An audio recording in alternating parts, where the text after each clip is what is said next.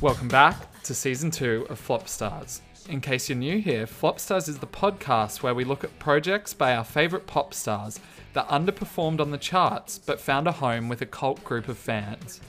I'm Sam Murphy, the editor of The Interns, and I'm joined once again by Project U's Nick Kelly to delve into misunderstood projects. This week, it's Pink's fourth record, I'm Not Dead, in the spotlight.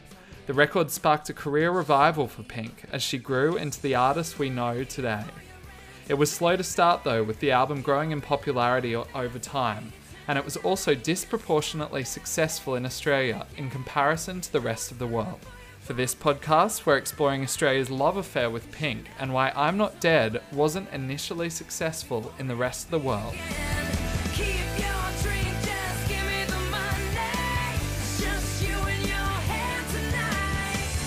Hi Nick, guess what? What, Sam? I'm Not Dead. Oh, I get it, because they're doing the Pink album, I'm Not Dead today. That's nice. That's very funny. That was really good gear. Glad we did that. How are you? I've rehearsed it all day, could you tell? Yeah, I could. It was beautiful, beautiful use of poetic license that I'd heard from you just then. But it wasn't much of a surprise to you though, because we've been messaging, so Yeah. you probably already suspected. Do we want to shout out the person that suggested we do this album for Flopstars? Because I believe it was a fan request, wasn't it? Yeah, but now I can't remember who it was. It's just too many people listening to the podcast. We don't know who it could be. But thanks for your requests and suggestions. I don't know. You said it was one of your friends. Oh, God, I can't remember. They're going to hate me now. Well, so they should. But you're right. You're not dead. And, of course, I'm excited to talk about Pink because as two Australian podcasters, Pink is a big part of the public psyche in Australian culture. Yeah. Which it's is our national duty to protect her at all costs. It is. It's interesting thinking about, Pink's sort of... She's household name level in the rest of the world, don't you think? I mean, you're in the States at the moment. Would you say she's household a big name? star.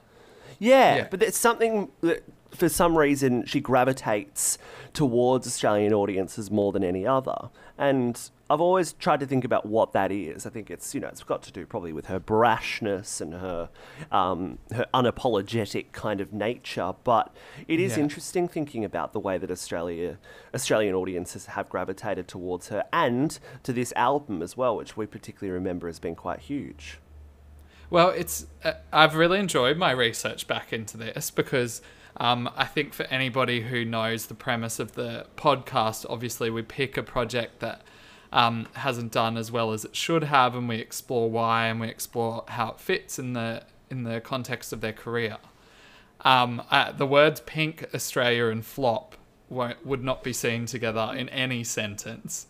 However, Pink's success on this album was huge in Australia, but in the rest of the world it paled in comparison. And it's very interesting because Pink wasn't this huge star in Australia before I'm Not Dead. Her success in Australia was very comparable with the rest of the world, but this album just really set her on a trajectory that basically meant that now she should be on our coat of arms. So she is... It's a very interesting story about how I'm Not Dead. Jeez, I practiced so hard for the start of the podcast and now I'm fucking it up. You've thrown yourself. It's very interesting to look at how this project took off and how slow it was as well, even in Australia where it ended up doing very well. That is really interesting about the sluggishness. What do you think started to resonate with people when this album came out? Why was this the kind of ticking over for Pink in Australian audiences, at least? So I think in her career up to this point, she'd been signed to another label that she wasn't particularly happy with. So she started off, they were trying to mold her into an R&B style because that was kind of the sound of the time. And then her next project, Misunderstood, was a little bit of R&B and also a lot of anger directed at her label and with the industry. And then by the time Try This came, with such hits as Trouble and God is a DJ. She was completely over it, and it was very angry, and I think Try This is the least successful project in her discography still. So with I'm Not Dead, she signed a new contract, and she landed with a bunch of writers, Billy Mann, who she particularly resonated with. And she was encouraged to explore all kinds of topics, and she was given the freedom to do whatever she wanted. So I think instead of just directing her anger at the music industry, she suddenly had lots of facets that she could explore, where she explored like everything from relationships to the George Bush presidency at the time, to sexual assault, to toxic relationships, just anything she wanted to talk about, she could. And I think that awarded her this freedom, and suddenly Pink, the personality, really started to shine through. And that resonated very strongly with Australians for some reason, first up. So interesting, isn't it? I think it's also interesting looking back at those kind of more R&B shaped songs that she was doing. I mean, we've looked at Gwen Stefani, we've looked at Christina on the podcast before, and they were kind of making that early noughties R&B pop crossover stuff that was kind of working quite well. But clearly it was a lane that was too cluttered at the time, and that Pink sort of couldn't manage to fit herself into. So she had to go a different way. And this music definitely felt much more her personality. It was loud. It was the topics were unique. The way that she spoke about things, the brashness with which she spoke about things was much more real and much more her. And I think she's had a lot of time to now sit and resonate with audiences the world over. And this definitely felt like a massive turning point for her. So it is interesting to look at, the way that it did in the US and the fact that it didn't manage to do the crossover in the US that it did for Australia. Yeah. And I think too, she was really leading that pop rock sound that people like Kelly Clarkson and Katy Perry and a few others that I can't name right now because I can't remember them. But the pop rock sound was very big, and it was obviously being kind of manufactured by Dr. Luke and Max Martin, who worked on this album. Disclaimer as always, Dr. Luke's a pig in this podcast, but correct. He was very influential to that sound in the period, and I think that just naturally suited Pink. She was a very outspoken, loud-voiced, as you said, very raspy voice, could belt a chorus like no other, and so that time was really good for her.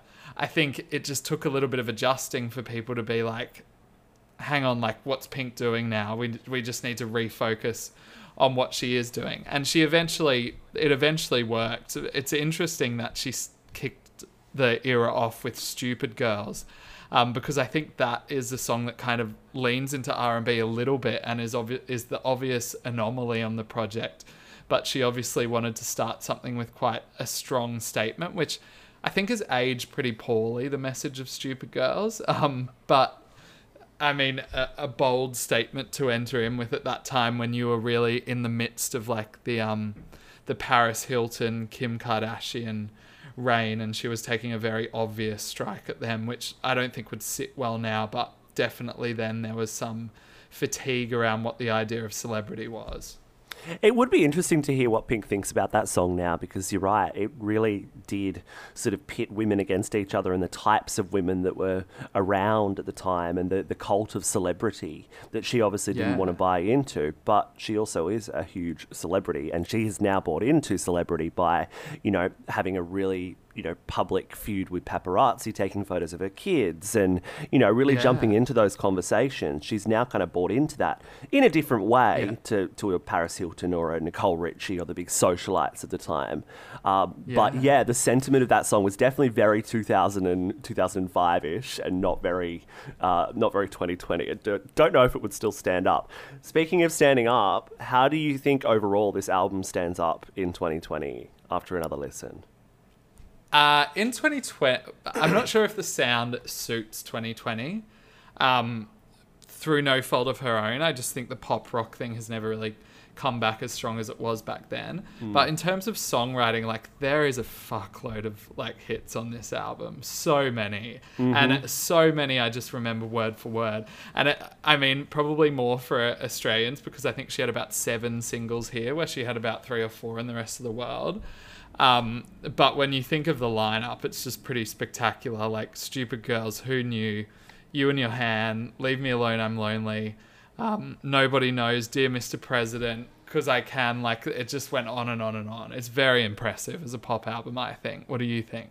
Absolutely. Yeah, it made so much sense at the time. It was one of the great records at its time. 5 top 10 singles is no mean feat for anyone. Yeah. And she had 5 Australian top 10 singles. Interestingly, no singles that went to number 1, though. Everything had suffered That is the interesting. curse. And that's around the rest of the world. And I think it lends into the conversation we had a little bit last week, where I think a successful album lines you up for even bigger success on the next album, even if it's not as good, because So What off the next album, Funhouse, shot to number 1 globally immediately. Yeah. And then the album after that, she had another number 1 single. So, and I want to talk you through what this album did, because it's pretty wild how slowly it gained traction, because Stupid Girls was not even in the top 10 in Australia. It kind of limped into the charts initially.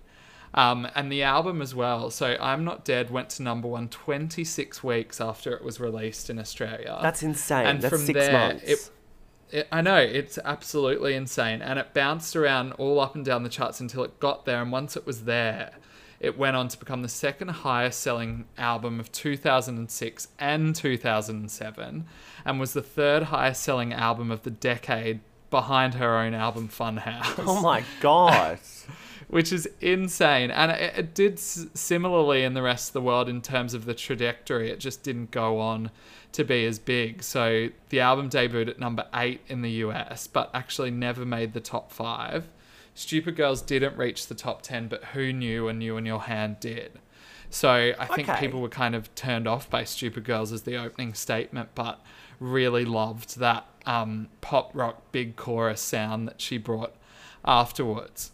So that's really interesting. It's almost more ideal to have an album that does that and delivers that consistent slow burn than it is to have those sort of ride or die, really bipolar hits that go huge for a couple of weeks and then dip straight out of the charts. It's a much more ideal situation for a pop star. I can't... I have to keep clearing my throat this morning.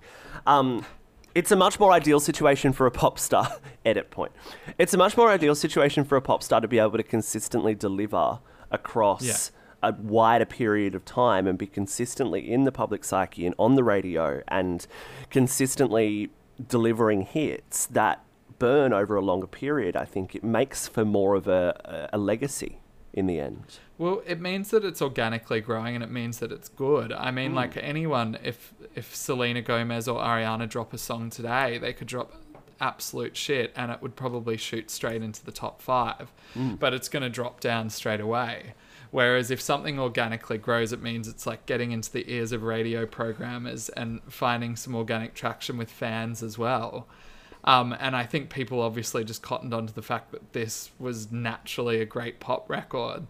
And even when I didn't know that Who Knew ended up being basically the biggest single off the album, because to me that song is not an obvious hit. It's a very good song, probably my favorite on the album, but it doesn't stand out to me as the obvious one. Whereas like You and Your Hand, you would expect that would probably do very well.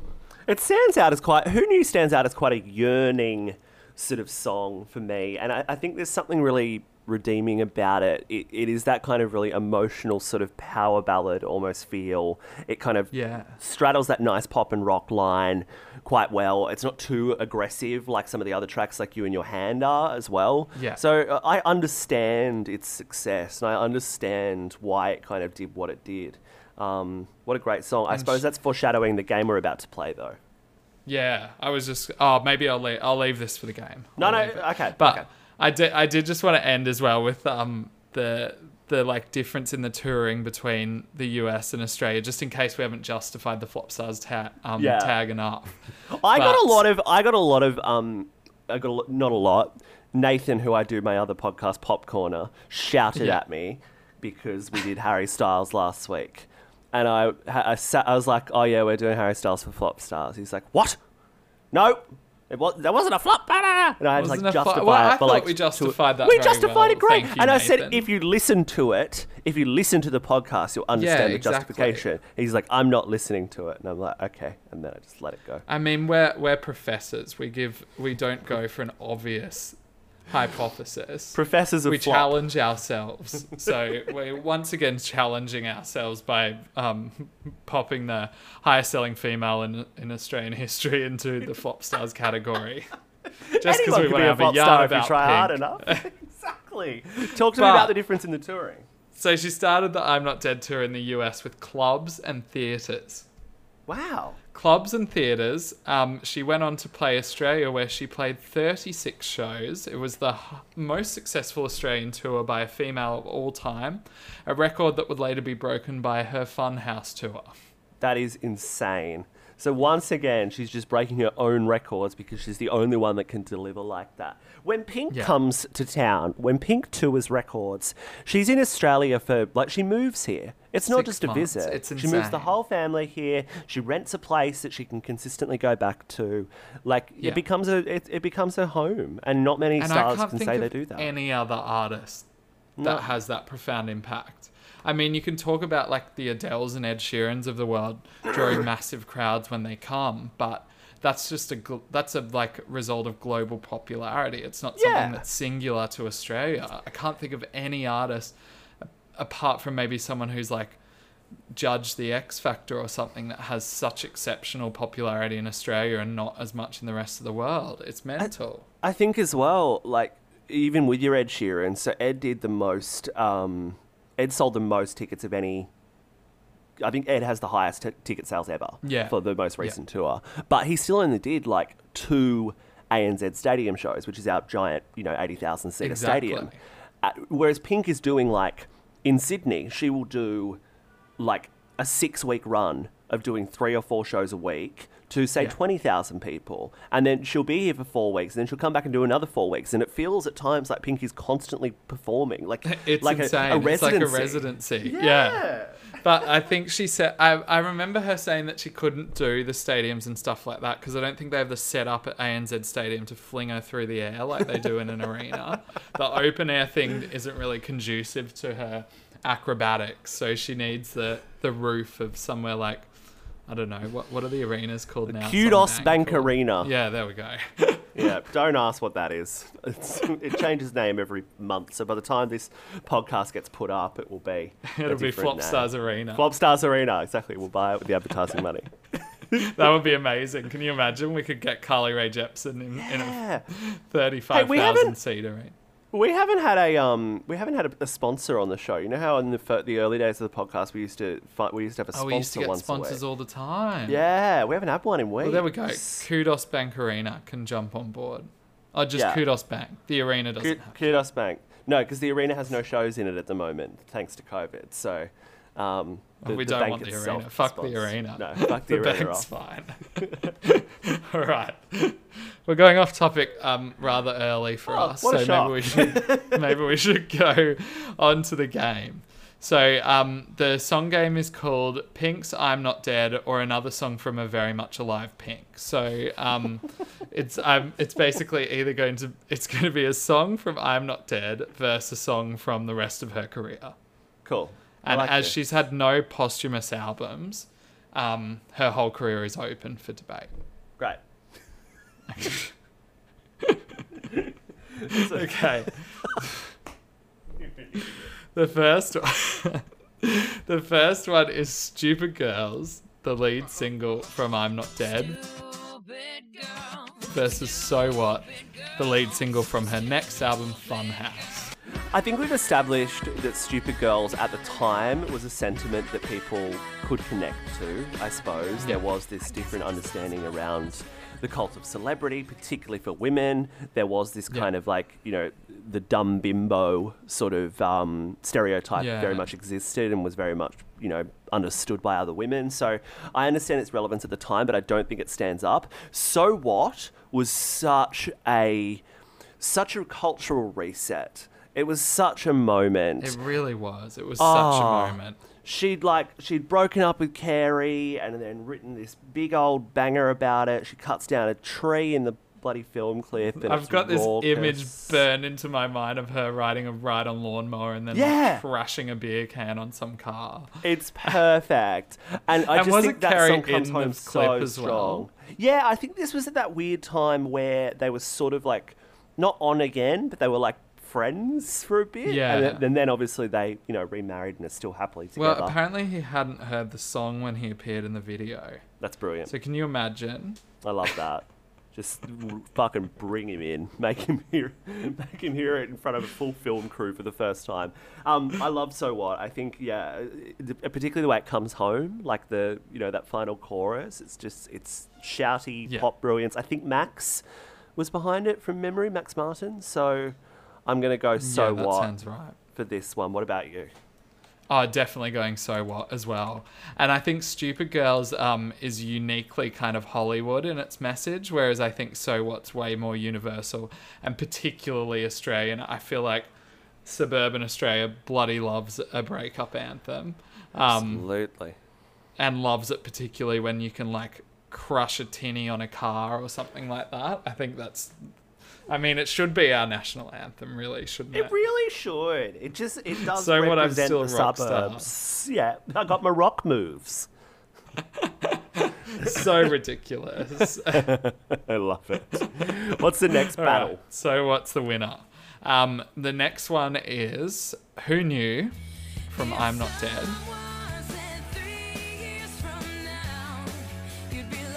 Versus Just Give Me a Reason featuring Fun's Nat Bruce from, I don't know what the album was. Nate Bruce. Please say his name with some respect. Oh, Nate Bruce, sorry. Thank you. Appreciate that. Nate Bruce. I think Just Give Me a Reason may have been... No, it wasn't Funhouse, was it? Who cares? This is about I'm Not Dead. The Truth About Love. Truth About Love, that's right. Yeah. One with some great records on it. Who Knew? Again, we did discuss this. A very strong sort of rides those barriers between pop and rock really nicely. It's almost got a power ballad kind of feel to it as well. Love the strings towards the end. It's a gorgeous song. Just Give Me a Reason. I read a stat the other day. I'm fairly sure her most played song on Australian radio. Really? To date. On Australia? Yeah. Wow. I know it's like globally her biggest song. Yeah, so I think it's also her most played song because of the fact it crosses so many different formats. So you can play it on like a smooth FM, like a really easy listening station, but you can also play it on the pop stations, and it had a lot of staying power as well. I think the addition of Nate as well, so it's not too much of a quote-unquote girly song in the eyes of radio programmers, meant that it was able to be put onto multiple formats and still exists on the radio today. So a very strong song commercially. I think the songwriting's really good on it as well. I think Nate is a really nice match for Pink. They've both got a bit of a quirk to them, a bit of personality to them. Still, Fun is still like one of the best bands I ever saw live. Nate's just a freak. So when they got together, it was quite a nice idea. Well, I don't know where Nate is at the moment. Well, I was actually just looking, and he wrote one of her other singles, Pink. Oh, that's nice. I think like Walk Me Home or something like that, like one of the later ones. Of course. Yes, no, I do remember that now. If it's not Walk Me Home, I won't search any further. It was Walk Me Home. Yeah. Good song, that. But it's a battle between Who Knew and Just Give Me a Reason. Just Give Me a Reason just bores me a little bit. I think Who Knew is still consistently really strong. So I'm going to go Who Knew. Yeah, I agree with you. Who Knew is the best. Who Knew might be my favourite Pink song, I think. Whoa. That's a call. I don't know. There's so many. I feel like when you like bring up Pink in other parts of the world, people are surprised when you've got such a like in-depth knowledge of her discography. Yeah, because I could like play Pink all day and know all the songs. What do you reckon? So, okay, Who Knew is your favourite? Yeah. I would say Funhouse is my favourite. No, really? No, sorry. Bad Influence is my favourite. Bad Influence and Funhouse are both Lordy, very good. Lordy, I can help it, I like to party. It's got, I really like that. But there's just so many good ones. You know what's a late one that I really like is Beautiful Trauma, I think is very good. You soppy little soppy little sod. So it's one for Pink's I'm Not Dead. I was going to say soppy little bitch, and then I was like, that's not appropriate. So we've got one for I'm Not Dead and one for Very Much Alive, Pink, rest of discography at the moment. Yeah. Okay, the next one is You and Your Hand from I'm Not Dead versus Just Like a Pill from her sophomore record, Misunderstood with a Z somewhere in there. Yeah, Misunderstood. I think it's like Misunderstood. Queen of spelling. I would say You and Your Hand is great, but I think it's quite brash. It's quite sort of like cheeky in its delivery, and maybe it feels a little bit, I don't want to say gimmicky, but it doesn't feel like it's relying on the strength of the songwriting and relying on, you know, those pop songwriting tropes to deliver. It feels a little bit talk to the hand, like it feels like a bit of a saying kind of pop song. Just Like a Pill still stands up to me as one of my favourite Pink songs, even though it was in her Misunderstood era, and even though she may not, you know, look back on that one with particular fondness, I think it was one from the early days that really sort of, you know, set up what Pink was going to be. And, you know, delivers heartbreak and love in a really particular way. So I think Just Like a Pill. I think it's another one for a Very Much Alive Pink.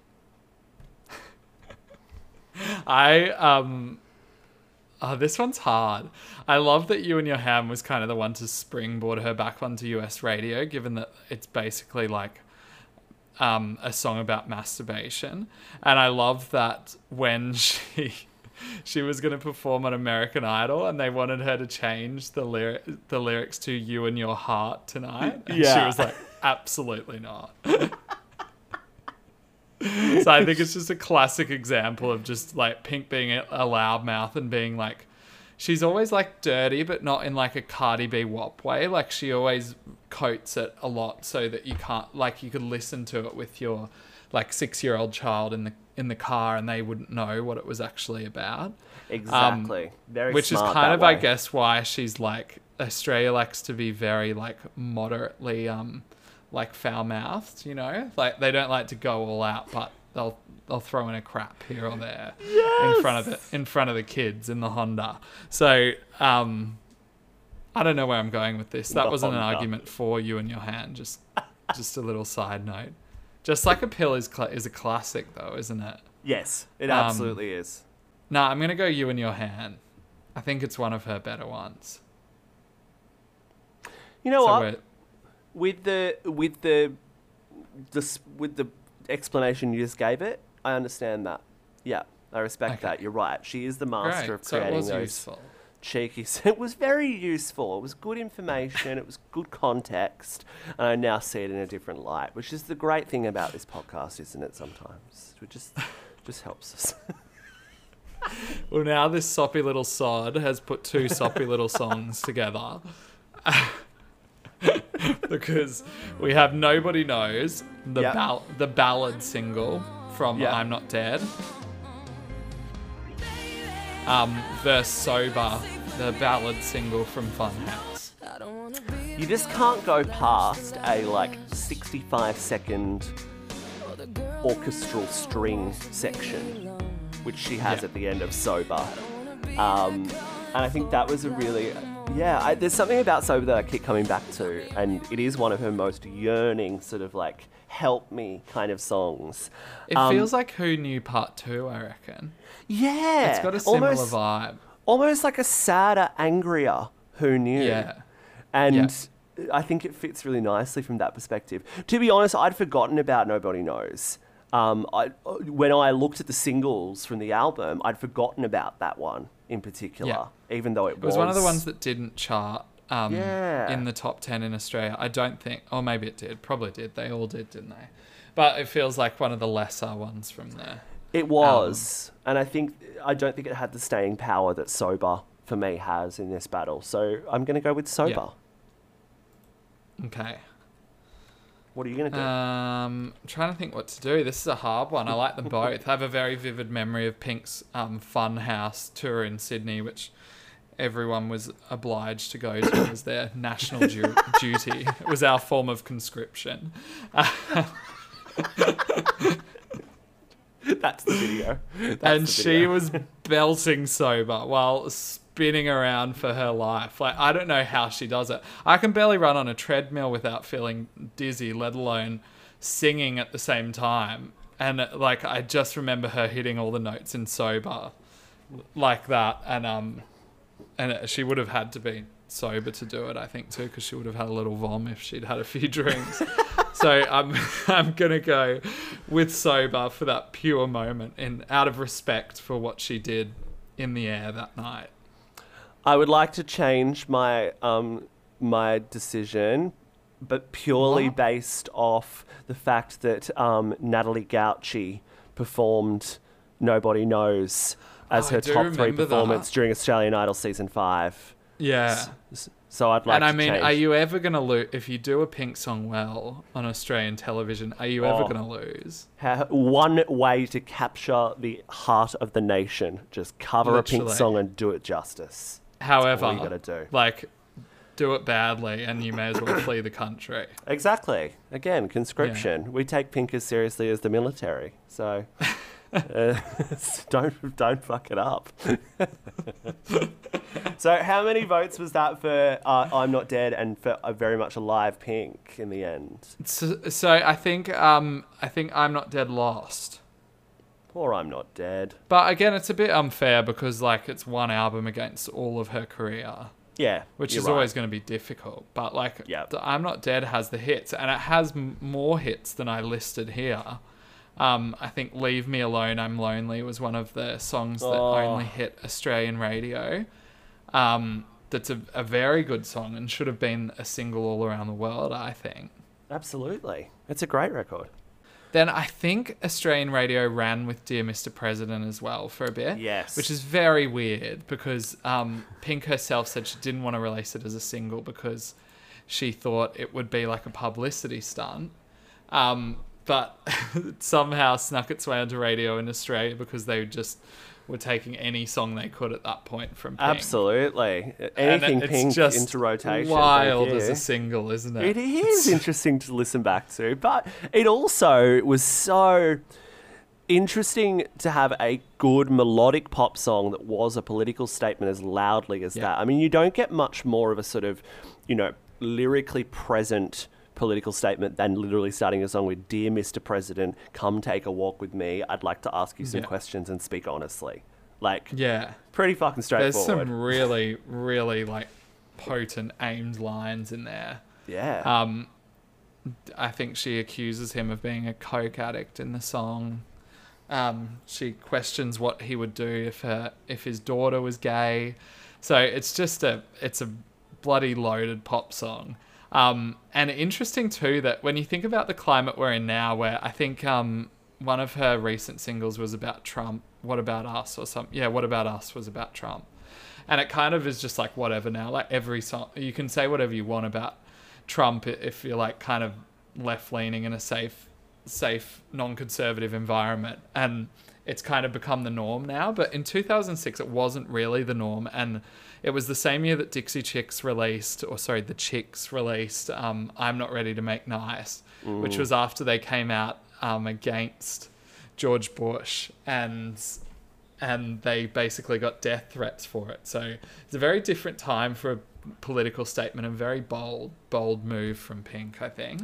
Absolutely. It's very interesting thinking about the difference in political kind of honesty between now and then. Yeah. And you're right, it very much has become a case of, you can say anything about the current president, but at the time it was like this whole thing of like you have to respect the office of president, even if you don't agree with the person who's in there and don't like the person that's in there. The office of president must be respected at all times. And I think that's definitely something that's shifted in the last 15 years, culturally, but also musically as well. And what's something that's always confused me a little bit with Pink is I think that she really resonates with both sides of Australia, and she also has a conservative fan base in Australia. And I've never understood the correlation there because she's about as progressive as you can get. she's all for animal rights. She's very, very much like a queer icon and has always been very in favor of the LGBTQ plus community. So it's like, not that you have to be against those kind of things if you're conservative, but she's so loud that she strikes me as somebody who would kind of annoy somebody who was conservative. Yeah, it's interesting. I think folks probably see her more, and this is anecdotally from sort of like, you know, my background in commercial radio, you know, talking to Pink fans on the radio after the concert, and, you know, talking when the new song comes out, you talk to a Pink fan, and the common answer is, oh, she's, you know, she's a mum. And she's a busy working mum. She gets it all done. You know, she's a powerhouse. She's able to, you know, raise this beautiful daughter, but also, you know, fly through the air for 16 shows in a row, and she can do that. They don't actually talk about her politics, really. And I would say, I don't know if they... That's a really interesting one, isn't it? You're right. It is hard to get your head around why she has that kind of conservative fan base, but I would say that a lot of them don't. I think of these like busy sort of suburban mums, mid-40s, 3 kids. They all have different, you know, one does soccer, one does dancing, one does swimming. That's the mums. They don't have time to buy into the politics of their favourite artist. They're just there for the songs. And it comes back to that art versus artist conversation where I reckon they like the songs. They like a little bit about the artist, and they like a little bit about, you know, the fact that she is a busy woman, and, you know, that feminist kind of angle, but I don't think they really give a fuck about anything else that she has to say. She's so outspoken though. Like, when I think of the other artists who really appeal to big fan bases like your Ed Sheerans and Adele's, they obviously are have kind of left-leaning politics and opinions, but they're not particularly like loud about it. Like, if I didn't go searching for it, I wouldn't really know where Adele sat on some of those kind of issues. So you can see how it's easy to just listen to her music, which is just very like insular and about her relationships, and just like let it glaze over. But Pink, it's like, it's quite hard to ignore at times what she thinks, which I think is amazing, that her personality kind of outweighs her politics, where people can be like, she just seems like a good girl. And it's like, it's almost like she's a family member. You know, if you go to Christmas in Australia and like everybody has this, where you sit down and you're next to like your conservative uncle, but you both just have to like get along for the day, and you end up being able to find the kind of commonalities that you can talk about. Pink is like that person who turns up in Christmas and her views are just so wild compared to yours, but you're like, you know what, I can have a beer with her, and like she can smash a few, and we can talk about something that we do agree on, like going to the beach. I can have a pint with Auntie Alicia. I think you're onto something there. She was my auntie. I think potentially the appeal for that conservative fan base is that kind of whole freedom of speech argument that you hear a lot from conservatives, around wanting to be able to say what they want in the way that they want. And I think that's definitely something that Pink has always exhibited, talking about what she wants in the way that she wants. Even if some of that stuff is sort of more progressive ideology, I think she still very much does it in a way that appeals to conservatives, because she's loud and she's doing it the way she wants to do it, and not, you know, she's not PC about it as some would say. Yeah, it doesn't feel like she's aligning herself with certain politics and stuff. It's just her opinion. That's very right. You know what? When I woke up on this fine day, I didn't expect myself to be talking about the political statements of Pink, like the politics of Pink and conservatism. I know, it's taken quite a while to earn this. It has, but I love this. Let's go back to Pink, Pop and Politics, our new 7-part series. Next week on the show, we have Tanya Plibersek talking about Pink.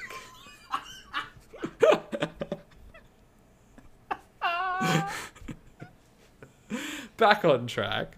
I think she did kind of pave the way for a lot of pop artists to be more unashamedly outspoken and follow the path they wanted to, because I think, as we've spoken about a lot, kind of the Britney, Christina model of pop star that was very popular in the early 2000s didn't allow you a lot of freedom, and it's a system that Pink nearly got stuck in as well, but she kind of broke out. And now when you think of all the biggest stars we've got now, you're very clear on where they sit on certain things, and it feels like they're allowed to follow the path they want to follow. And I think Pink had a hand in making that a reality. Yeah, I absolutely think that's the case. And I think even some of the pop stars at the time, weren't afraid to carve their own lane and kind of do things their way. And you look at Lily Allen having a big year that year as well. That makes a lot of sense, seeing her kind of come through. It's interesting when you look at the artists who did really well that year, isn't it? Yeah. It felt Lily like a Allen real turning point. Lily Allen had definitely had a different delivery about the way she went about talking about topics, but and a very uniquely British, way of doing it. Whereas Pink's, I would say, is uniquely American and uniquely Middle American. But they were both kind of talking about what they wanted to talk about in their own voice, and I think that was something that was really starting to resonate in pop, rather than this kind of homogenized thing that had been happening for a few years. That real manufactured kind of feel, more lyrical leaning pop music was starting to come to the forefront and hit the charts. And maybe that's why Pink's I would say that from I'm Not Dead forward, this is when her career was started to really go up, which is amazing, because at the time I think Misunderstood was pretty successful for her. And if you have a successful album and then you have a not so successful album, it's usually not a good sign that you're going to be able to pick things up and go as big as she did. So it's pretty amazing that journey that she's been on, and she's still doing pretty good numbers as far as I know. She's still doing great numbers and not releasing as much. She's able to deliver just singles, and Can We Pretend, for example, which wasn't the most expected Pink song, considering that she'd done, she dabbled in folk with that man with the beard, Dallas Green, or whatever his name is. Yeah. Yeah. She'd done that, she'd come out with What About Us, which was kind of a sort of power ballad. And then she comes out with Can We Pretend, which ends up being one of the most played songs on radio last year, which is really? Which is a pop as a clock, bloody EDM banger from Cash Cash that she dropped the vocal on. This is the example of how much Pink flies under the radar if you're not in Australia, because I don't even know what that song is. Are you I've joking? been out of Australia for about 2 years now. Yeah, that is fascinating, because it was inescapable last year, that song. And in a year that was not particularly EDM friendly either. That was the one dance song on the radio. It was very much the year of Post Malone, and the year of going towards that new sort of hip-hop, pop crossover stuff was really dominating it, that moody, down-tempo stuff. And then we've got this, 125 BPM Cash banger on the radio that Pink's singing on. Isn't there a quota for Pink on Australian radio? There's the Australian quota, and then the Pink quota as well, which is 39% or something. It's more for Pink than it is for Australian music. Don't you worry. We consider her to be Australian music anyway. So Can We Pretend was a smash here. So again, not a huge sales single. It peaked at number 99. I know we're not talking about this record. That song peaked at number 99, but I think it was it was top 5 most played on radio last year. Oh my God, that's wild. Yeah, it's crazy. Wow. Just because it's Pink. So now we're jumping ahead and kind of talking about the rest of her career as well.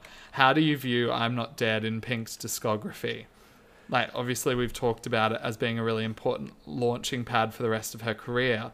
But if you were to say your favourite Pink record, which one are you going for?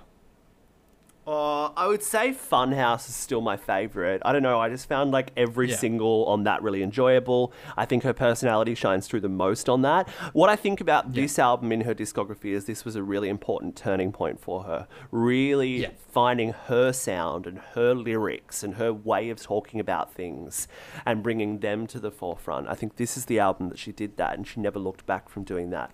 After I'm Not Dead, in the last 15 years, the music's you've been able to find a kind of through line between all the music since and this album. This was a really important turning point for her. But I would say, I think the reason Funhouse, I'm always a big fan of the up-tempo tracks. Yeah. So I think with Funhouse, I loved the... it's got so many good ones. Oh, exactly. I loved this. Okay?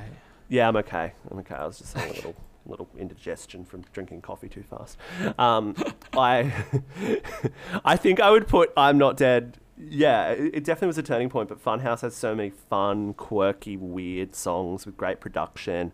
Yeah, I'm looking at the track list now and I want to go back and listen to it. This always happens. After this podcast, I want to listen to Pink songs all day, which is not a choice that I make on a general day-to-day basis. I know, never. But I need to make it more bloody often. I know, exactly. I might go back and work in commercial radio full-time again, because trust me, you get your Pink you'll dose get your then. fix then. Yeah, what do you reckon? Where does it sit for you in the discography? Yeah, I think Funhouse too. I think I'm Not Dead's probably number 2. Yeah. Dream About Love was great as well. Yeah, that was good as well. I mean, she's gonna get her, what's the word? Lifetime Achievement Her Award? dues? Yeah, for something like that. Nobel Peace Prize or something. I mean, she's kind of the person that gets mocked a lot because she is because she does kind of appeal to Bogan Australia and stuff. But like, she's a great pop artist, and like you can't strip people of their dues just because they appeal to an audience that you feel like you don't sit in, even though you probably do. Yeah. Couldn't agree more. Great. Should we have a game? Yes. Okay. My game is called, and I actually like the name of it this week. My game is called Pink or Another Color. Okay. So cool. I'm gonna put Pink songs against song titles that have a color in them. Okay, cool. Do you understand I how tried it to do works? this with artists, but it was very difficult. Yeah, so I went songs instead, and I wanted to. Okay, cool. I wanted to gauge your opinion. I wanted to gauge a little bit of your opinions on various Pink songs and various Pink sounds before I chose the Pink songs that go up against these. Okay, cool. I've got it now. Okay.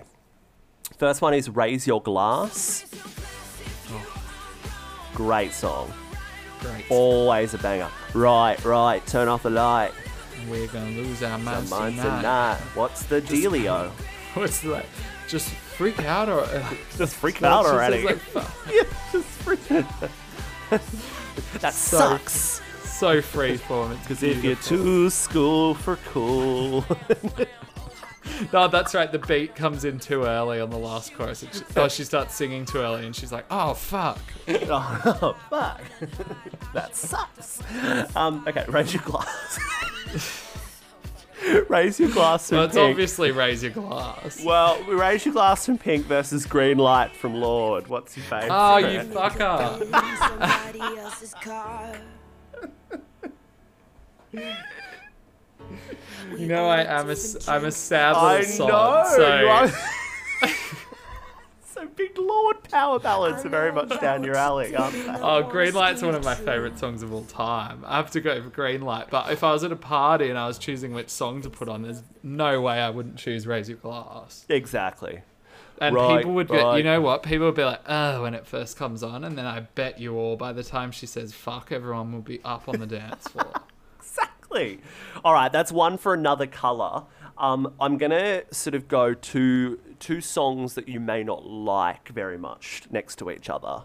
And Okay, cool. I think that might be a bit more of an opportunity for Pink to shine through. So I'm going to go Try from Pink, from The Truth About Love, great power ballad. Versus Yellow by Coldplay, another great power ballad. Okay, so I love Try. Yeah. I think Try is one of her great ones. And if you notice, there's a bit of a thread with all her second singles because it's Who Knew, Sober and Try, all very similar songs in my opinion. Songs for sad that has nothing sods. to do with Yellow by Coldplay, I absolutely despise. I remember being a kid and watching Rage, and that video just looks so damp and so wet. And from that day, I've never wanted to go to England, thanks to Chris Martin looking Chris like Martin a drowned doing wonders rat. for- So doing Chris wonders for Martin tourism. cancelled England for me. So I got to go with Try. Cool. I like that. Do you remember a little song from Pink's, which album was it? Beautiful Trauma, from that album? Yeah. With Eminem, called Revenge. Oh yeah. You remember this song, right? I would like you to decide whether it's going to be pink or another colour between Revenge featuring Eminem or Blue by Eiffel 65. Which is your favourite of these two great records? Very similar songs, I would Very say. similar. So, I generally just don't like the Eminem Pink little partnership Yeah, thing. I think they tried to get a Rihanna Eminem thing going on, and it just never worked. No. So yeah, I've got to go Eiffel 65's Blue on that. Okay, that's one for another colour. There's two for another colour, one for pink. I reckon we'll try and make it a dead heat now. What is your favourite between... Oh, I've got to just choose the right pink song to go up against this. Okay, Bad Influence from Pink versus Red Lights by Tiesto. Oh. You remember that Tiesto song, right? Yeah. Wait, can you sing me the chorus? I need to like place it in my head. We could just like, run the red lights. Yeah. Wait, what was the pink one now? I've gotten so swept up in nostalgia. It was Bad Influence. Bad Influence is so good. But love a bit of Tiesto. Yeah. For nostalgia's sake. Yeah, gotta go Bad Influence. Okay, cool. So that's two for pink, two for La another di la di colour. la di. I can't help it. La di la. Oh. Call us, Pink. We're here. We're freelancers. We've got time. And we're happy to do BVs. That was good. I like doing Pink's that. probably personally funding JobKeeper right now, I reckon. So she's probably lining her pockets. Yes, so much economy. Tiesto has another good song called The Business coming out in like a week, by the way. Just a big Tiesto stan checking in. Wow. Okay, good Yeah. to know. You're welcome. Cool. That was fun. That was fun. Have you seen Pink live before? You know what? I actually haven't. You really? I haven't. You should was go meant and to go to tear the your last passport tour. up. I should. Again, conscription. And you know what? I think I was like, oh, she'll be back in a year. Who Yeah. cares? Every time. And then obviously a bat was eaten. And now I can't go and see Pink concerts. So Which is the great shame of COVID, I think. the great shame of COVID is the lack of Pink concerts in this country. So I am kicking myself now for not going and seeing her, because everyone that goes, regardless of what is interesting is like folks that aren't even Pink fans will go to Pink concerts. Like maybe Well, that's their what mum I likes went it, as or- the first time. Yeah. Did you 6 go with your times family? later. No. 6 times later. Yeah, I think I went with my mum the first time, and then I like kind of begrudgingly, and then I actively went the following times. I went 2 nights in a row once. Oh my god. You know what I'm A upset lot of about? whiplash from What I- watching her fly from left to right. Where is she? Where'd she go? You know? My back was sore for a week, but it was bloody worth it. I got a chiro appointment in an hour. I'm so excited. Anyway, sorry, we are absolutely fucking going on a tangent. I just realised I have an I'm Not Dead Tour t-shirt that I got from the Vinnies in Dulwich Hill about Oh, 2 you're a years fake. ago. And I threw it out like 6 months ago. What? I Even bigger fake. I Marie Kondoed it. I Marie Kondoed my whole wardrobe and threw out anything that didn't spark joy. And unfortunately, the I'm Not No Dead one Tour Marie t-shirt didn't Kondoes spark joy pink. anymore.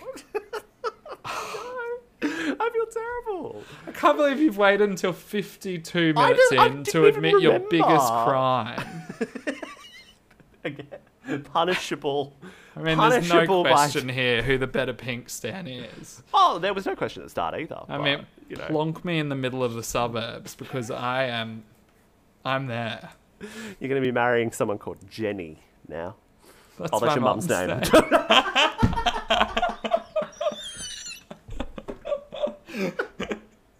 She is a big Pink fan, but no interest in marrying her. Can you move this on? Because I'm just. We need a can't. game. I This is. can't. I felt like the Dolly the sheep thing was the strangest thing you've said, but suggesting I marry my mum has taken it to another level. Didn't suggest that. Pink's bogan, but she's not that Taking me out of bogan. She's not context. Tasmania bogan. What's our new game? I love Tasmania. That was a cheap shot. I'm sorry. We love our listeners in Tasmania. So my game name does make a lot of sense, but it's called Pink in Australia, a love story told through headlines. So what I'm going to do is I'm going to give you a headline that pertains to something that Pink did or said while she was in Australia, and you need to tell me if it is true or false. So if the headline is actually real or if I made it up. Cool. I like this game. Okay, so the first one is Pink and Delta Goodrem clash on Aria red carpet. Those red carpets are pretty bloody feisty, and you've got a lot of people rushing through them with very short tempers, and they all know they've got a big night ahead of them presenting awards and not doing illicit substances in the bathroom behind the stage. Delta Goodrem would never. Would never. Maybe now. Oh, no, I can't make Do a joke. not. No, I was about to make a joke. I'll tell it to you later. Anyway, I reckon that's probably something that happened. Yeah, I reckon it's something that happened. Definitely taken out of context, but definitely would have been a real headline. Okay, that is false. I made it up. Oh, it was very plausible. Very, very Yeah, plausible. well, these are all very plausible, I would say. Well, yeah, we'll see. Okay, the next one is Pink falls in love with Poodle at Bondi Beach. I would be shocked if Pink went to Bondi Beach, because notably now when she comes to Australia, she avoids every public place humanly possible, and she hangs out in Byron Bay in Chris Hemsworth's hinterland area for as long as she can, and she just flies in for the shows and then goes back there again. It's either there or Noosa. I think no, it's Noosa up in Queensland. Yeah, Beautiful she loves Noosa. Beachside town, so she hangs out there the whole time. I would doubt she would have been to Bondi Beach recently, so this is either a headline from the I'm Not Dead era / the misunderstood era, or you made it up. I'm going to go this being made up. This is correct. And it's based off a tweet that she put out around the I'm Not Dead time, where she said, I fell in love at Bondi Beach today. His name was Afro. He was a poodle. We had something. So there you go. Interesting. She actually wrote, please don't leave me about Afro. She wrote Racial Glass as a tribute to Afro. Right. Next, Turn off the one. light. Dogs can see in the middle of the night. I don't know. I'm cancelled. Oh my God. I don't know if I can Sorry, go on next to the next one. one after that. Okay, the next headline is Pink and a kangaroo kiss. True. That is true. Yep, She that did sounds do very that. Pink. She would have gone to the Currumbin Wildlife Sanctuary and done that. The next one is Pink angers Australian government. It's a very wide-reaching headline. She could have done Yeah. a lot of things to make the government angry in the, multiple years worth of time she's spent here. I'm going to go that being true. That's a real headline. That is true, and it was because she had a campaign to boycott the wool industry around the I'm Not Dead tour time. And Peter Costello, the treasurer at the time, said Pink is entitled to her views, but at the end of the day, would Australian farmers take advice from Pink? She later rescinded her comments. Oh, she about the did wool she? She industry. backed down. Yeah. Well, I Ah. guess she had 36 shows on the line. She wasn't. What? Well, they're about not going to let lose her it in. over a because of her sheep. thoughts over.